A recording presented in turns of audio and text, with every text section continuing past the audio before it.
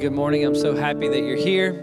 And as we transition from worshiping through music to worshiping through the preaching of God's word, I want to invite you to read along with me our passage for today. It comes from the book of Acts, chapter 16. We'll begin in verse 16. And today is our third sermon in a series of sermons on worship. And so again, today our passage is Acts, chapter 16.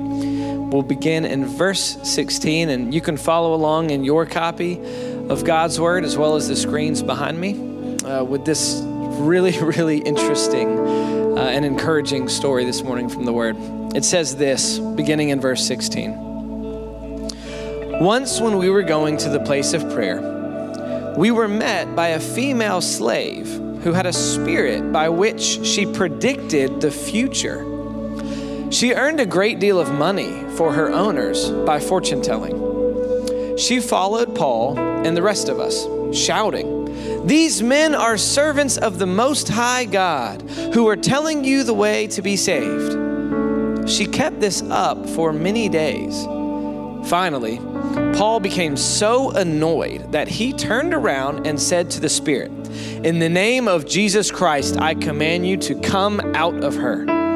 And at that moment, the spirit left her. When her owners realized that their hope of making money was gone, they seized Paul and Silas and dragged them into the marketplace to face the authorities. They brought them before the magistrates and said, "These men are Jews and are throwing our city into an uproar by advocating customs unlawful for us Romans to accept or practice." The crowd joined in the attack against Paul and Silas, and the magistrates ordered them to be stripped and beaten with rods. After they had been severely flogged, they were thrown into prison, and the jailer was commanded to guard them carefully. When he received these orders, he put them in the inner cell and fastened their feet in the stocks.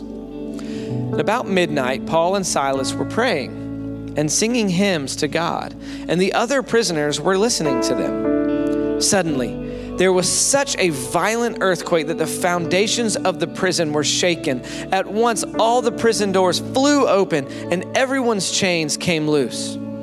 The jailer woke up, and when he saw the prison doors open, he drew his sword and was about to kill himself because he thought the prisoners had escaped. But Paul shouted, "Don't harm yourself. We are all here." The jailer called for lights, rushed in, and fell trembling before Paul and Silas.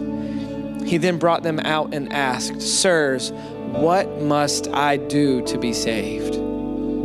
They replied, "Believe in the Lord Jesus, and you will be saved, you and your household." Then they spoke the word of the Lord to him and to all the others in his house.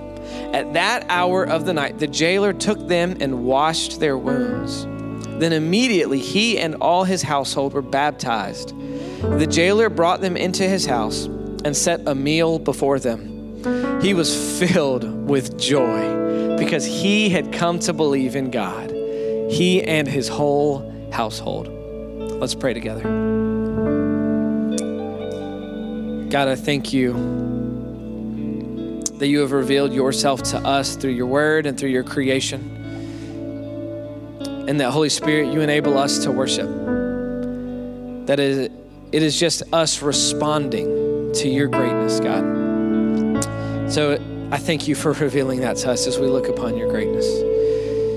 Holy Spirit, I pray that you would be with Pastor Kevin now as he expounds upon your word, that you would give us ears to hear and eyes to see. In your name we pray. Amen. Amen. Thank you so much, Stephen, and thank you for joining us in worship today. And let me take just a moment and say, if you are in our overflow room, I'd like to welcome you, as well as if you are joining us online or by podcast. Thank you for joining us as well. So I came across a story recently about a man named Sam who sang in the choir at his church. In fact, Sam was the most faithful choir member that they had. He showed up every week for practice on time. And he showed up every single Sunday for worship. The only problem was Sam could not sing. Actually, there were two problems. Sam could not sing, and Sam did not know that he could not sing. And so Sam sang loudly. Every song he would absolutely butcher with his voice. The choir members loved Sam. The worship pastor loved Sam. But they knew that Sam did not need to be in the choir. And so several members went to Sam and they suggested that maybe he serve in another area of the church instead of the choir, but he insisted on staying in the choir. The worship pastor went to Sam and suggested that he serve in another area of the church, but Sam again insisted on staying in the choir. Finally, the worship pastor had had enough, and he went to the senior pastor and said, "You have got to do something about Sam." He said, "He is ruining every song that we sing." And he said, "In fact, if Sam stays, I'm leaving, and half the choir's leaving as well." So the pastor knew that he had to do something, and he went to Sam, and he suggested to Sam that Sam leave the choir and serve in another area of the church. And Sam quite innocently asked the pastor, "Why? Why should I leave the choir?" And the pastor decided that it was time to be blunt. And he said, "Sam, I have to tell you, 10 people have told me that you cannot sing." And Sam replied, "Well, Pastor, that's nothing. 50 have told me you can't preach and you're still here."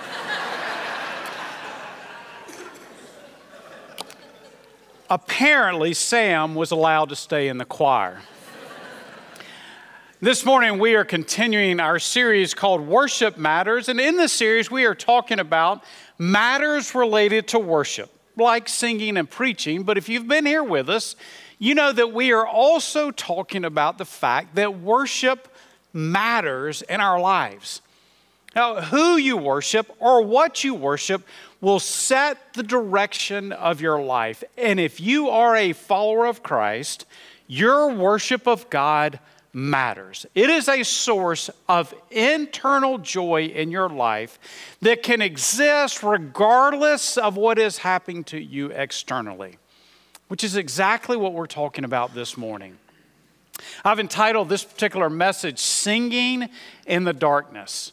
I think if we're honest, when life is going well, when things are going as we would have them to go, singing and worshiping and praising God is easy.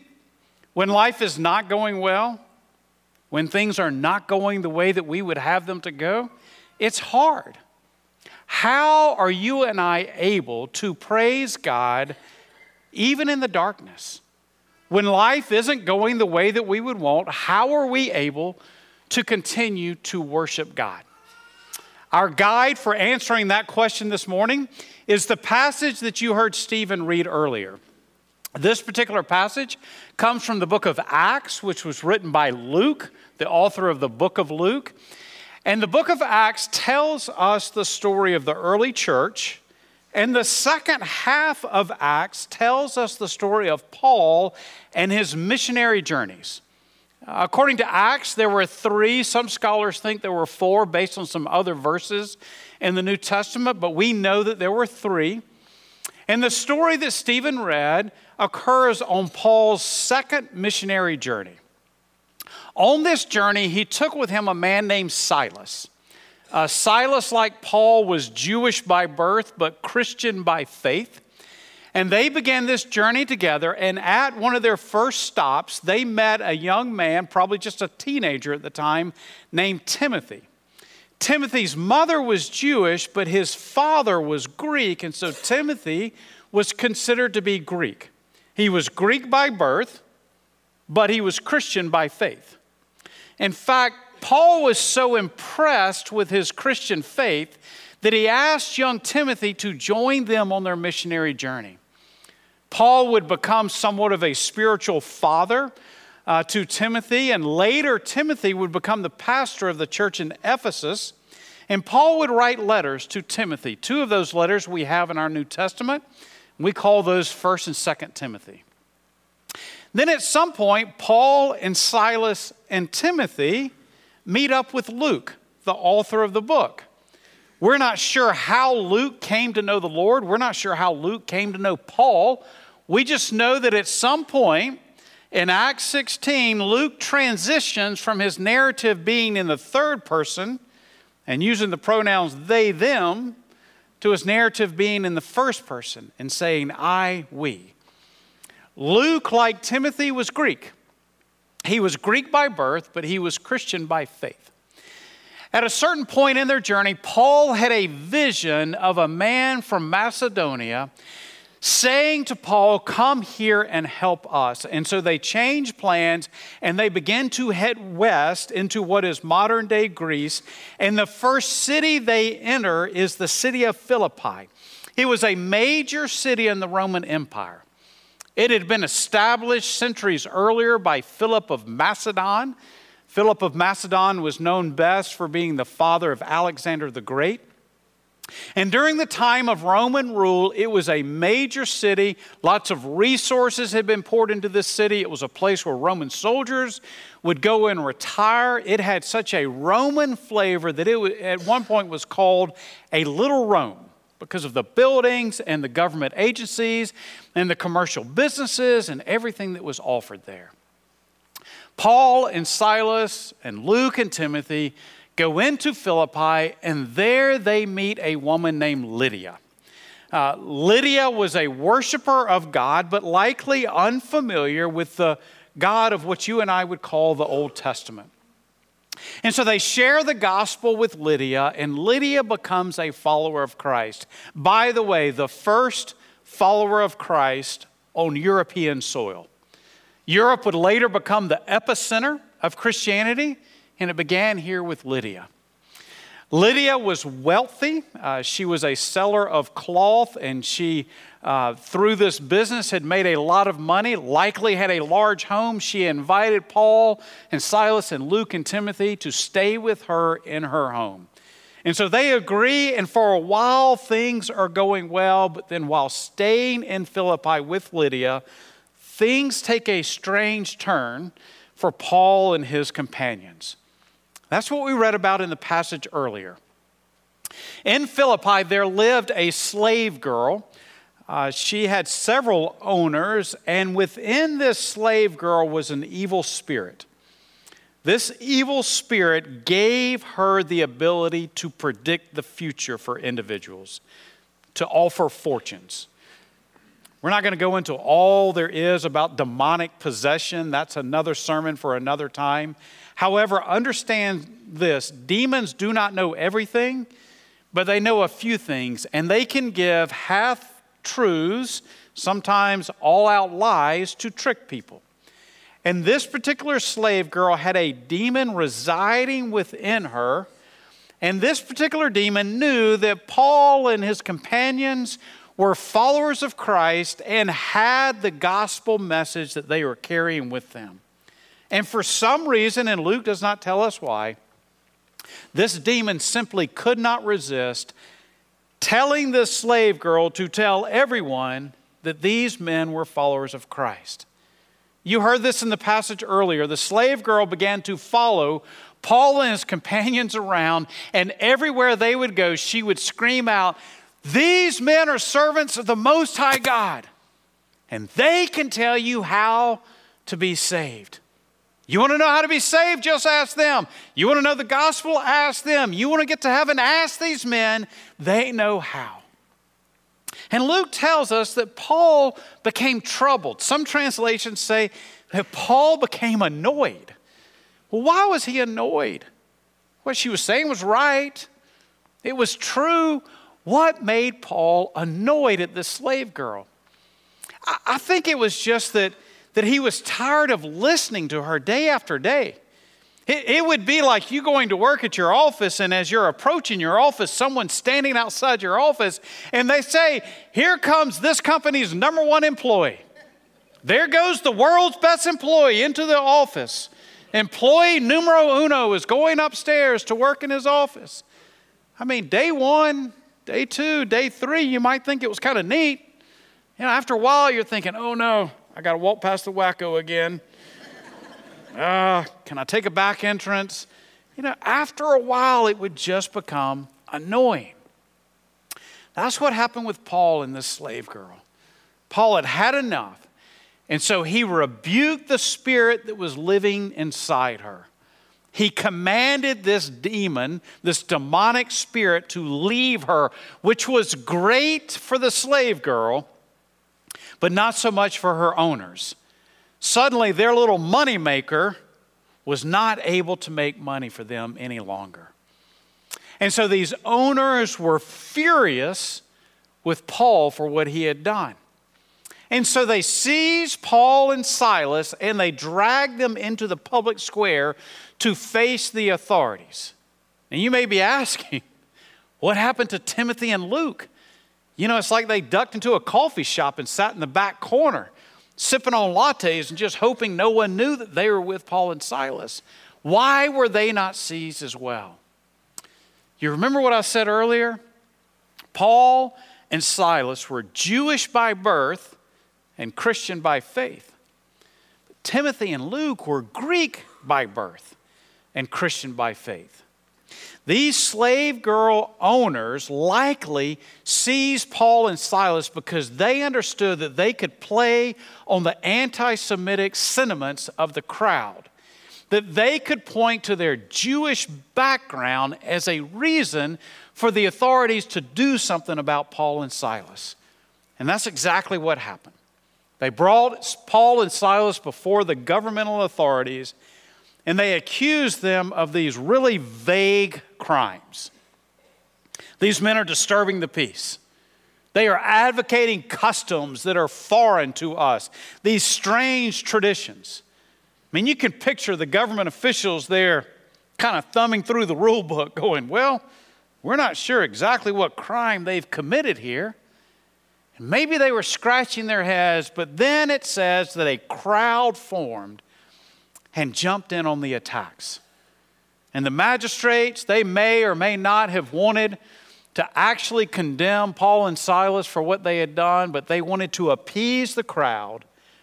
So they gave the order that Paul and Silas were to be beaten with rods.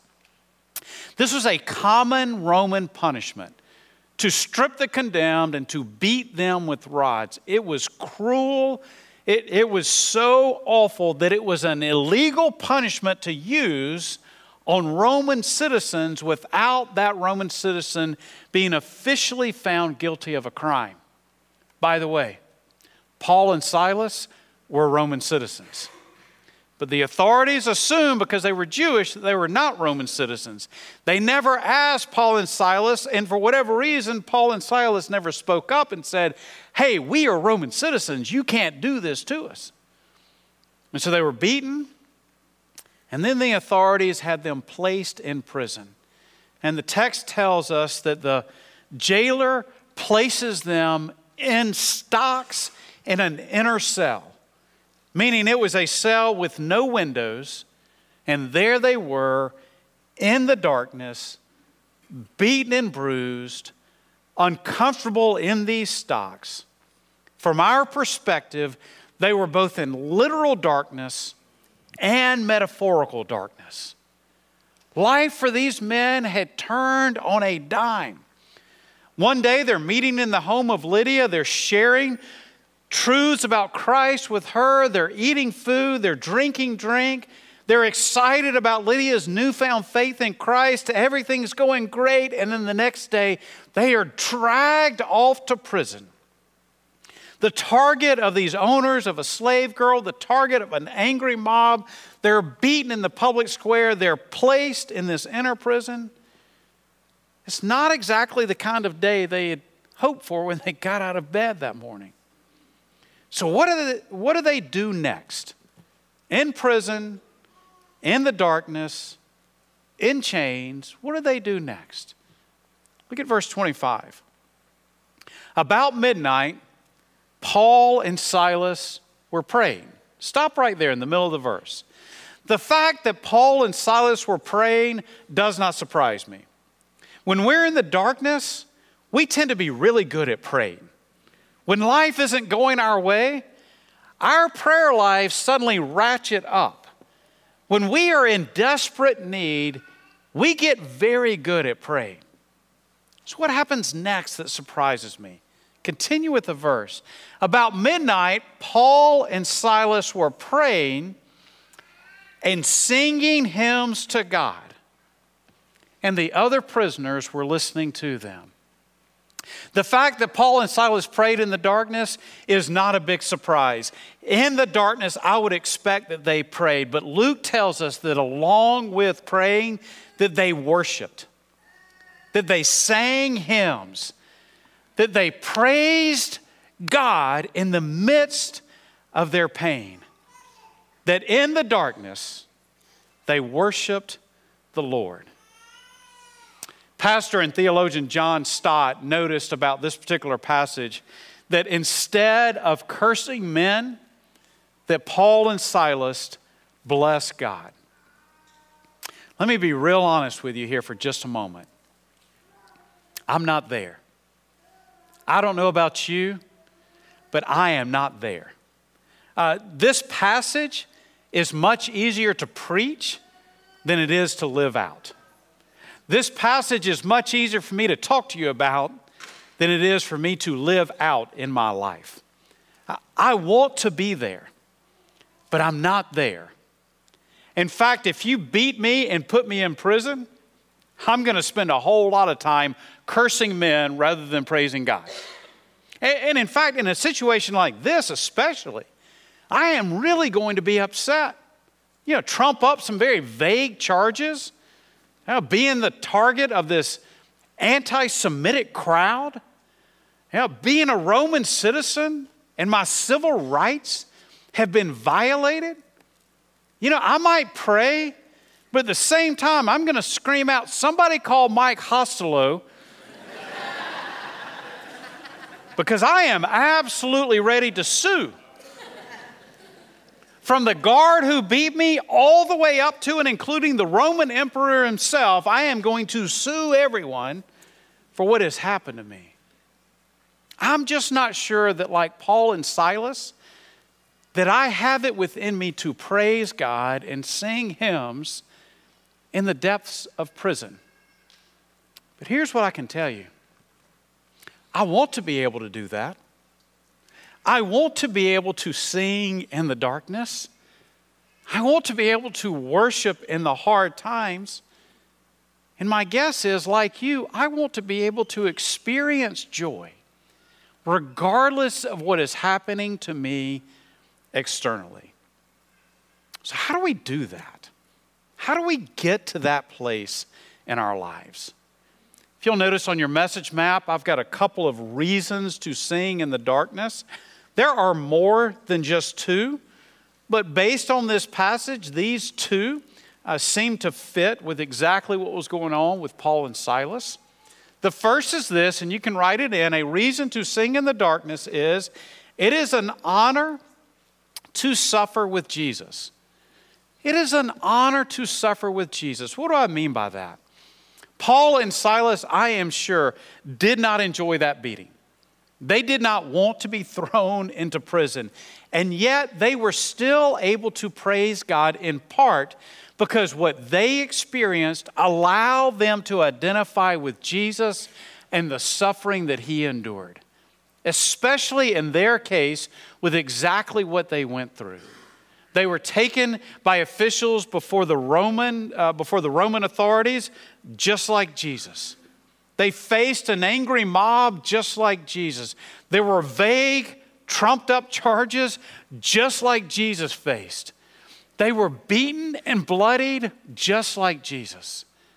Even in the midst of prison and darkness, they were able to say, as hard as this is, I can identify with what Jesus went through on my behalf. A little more than a decade after the events that we read about in Acts 16, Paul wrote a letter to the Philippian church. This church that began with Lydia and a Philippian jailer and a formerly demon-possessed slave girl. 10 years went by and the church had grown significantly. And Paul wrote to the church these words in Philippians chapter 1. For it has been granted to you on behalf of Christ not only to believe in him, but also to suffer for him. And I'm sure there may have been someone in that church that thought, Paul, what do you mean to suffer for Christ, to suffer with Christ? That doesn't make sense. Paul, do you really know what you're talking about? And perhaps it was this formerly demon-possessed slave girl who spoke up and said, oh, Paul knows exactly what he's talking about. You see, when he cast that demon out of me, the officials took him and they had him beaten and he was thrown in prison and he suffered just as Christ had suffered. And maybe perhaps the church understood that yes, even in our suffering, there is this identity that we have with Christ. Here's a truth that applies to every single one of us in here. More than likely, you will not suffer the way that Paul and Silas suffered. It's possible, especially if God calls you to serve as a missionary overseas somewhere. Perhaps you could suffer in this way. Most likely, though, you will not suffer in exactly the same way that Paul and Silas did. However, all of us face injustices in life. And when we face injustice, it is easy for us to scream, this is not fair, and for us to become angry with God. God, why are you allowing this to happen? God, this isn't fair. Evil is winning, and I'm trying my best to do everything right, and yet I'm losing. And when we face injustice, it's easy to become discouraged and to cry out to God instead of praising God, to say, God, you're not fair because this is happening right now. And here's the truth that we need to keep in mind, that we are not the first to face injustice. Jesus, in fact, was the most injustice did in all of human history. And Paul and Silas faced injustice. And they did not let this injustice keep them from praising God. They did not let it steal their internal joy. Even in the darkness, they managed to praise God.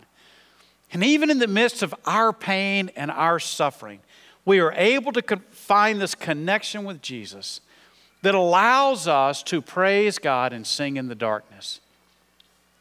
Here's a second reason. You see this on your message map. A reason to sing in the darkness is that God brings good from evil. We read that in the passage earlier. That yes, Paul and Silas went through this awful beating, but that this led the Philippian jailer to becoming a follower of Christ. The doors flew open.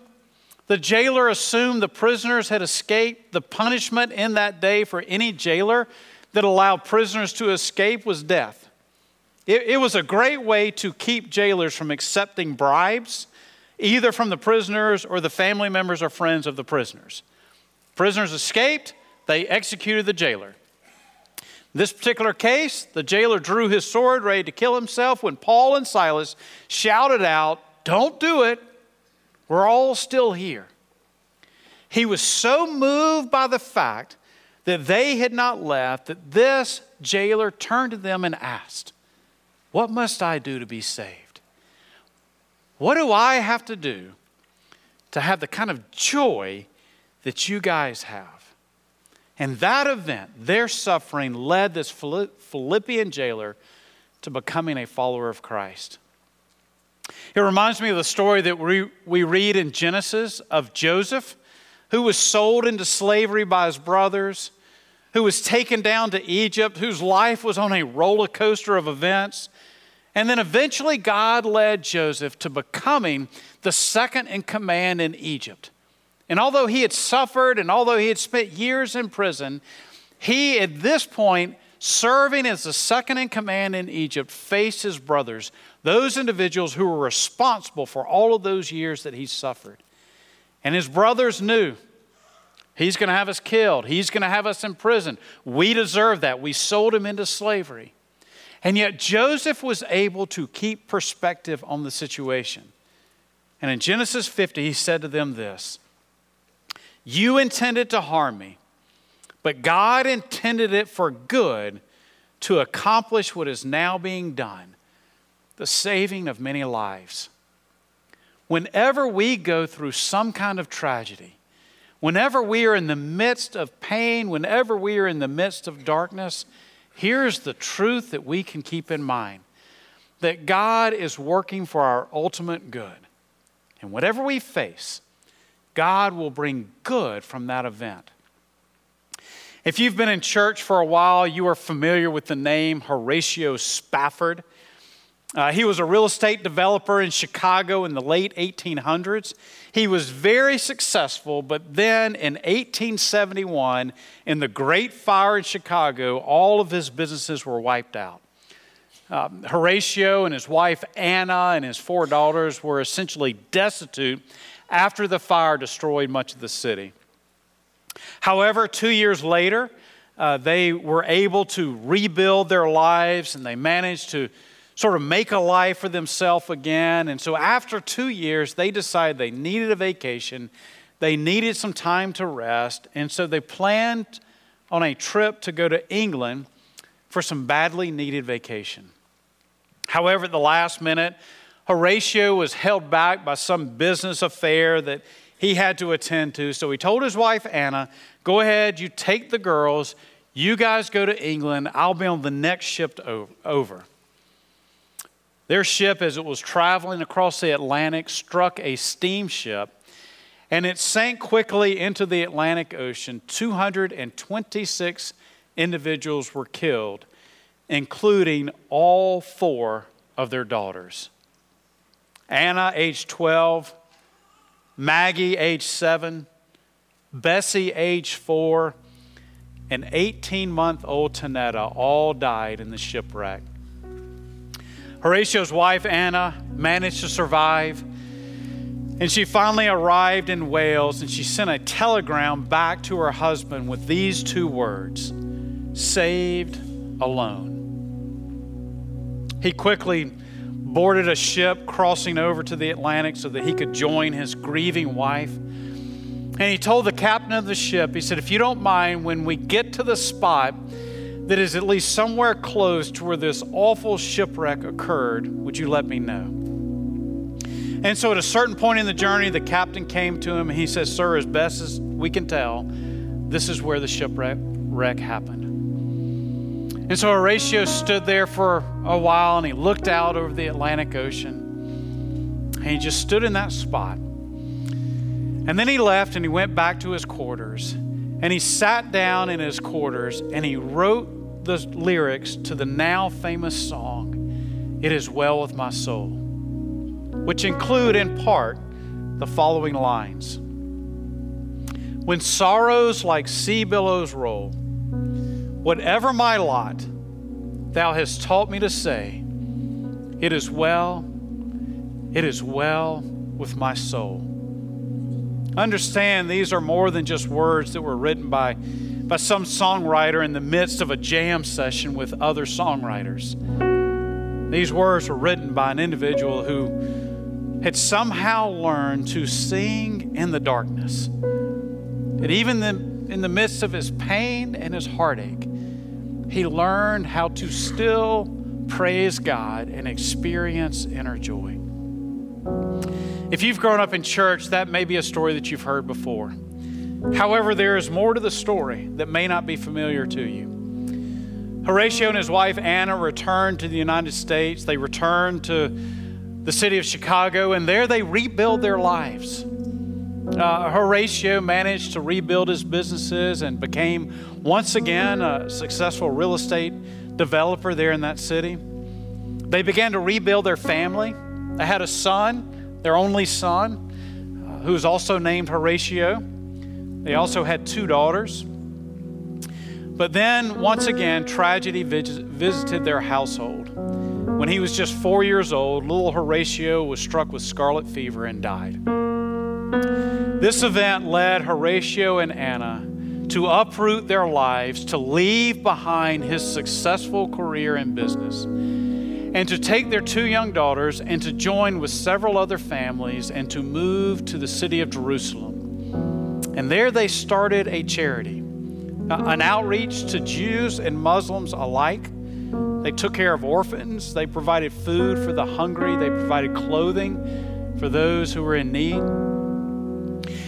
And although those events were awful, it led to this charity that even today, the hotel that they resided in is today still in existence and is named after this group. They called themselves the American Colony. And for years, people could go and they could receive help at the American Colony. And today in Jerusalem, you can visit this hotel called the American Colony Hotel. I don't know about you, but I'm just not quite there. But I know this, I want to be. I want to be able to sing in the darkness. I want to be able to honestly say that no matter what I face, that I'm still able to sing and praise God in the darkness. That whatever my lot, Thou hast taught me to say, it is well. It is well with my soul. Amen.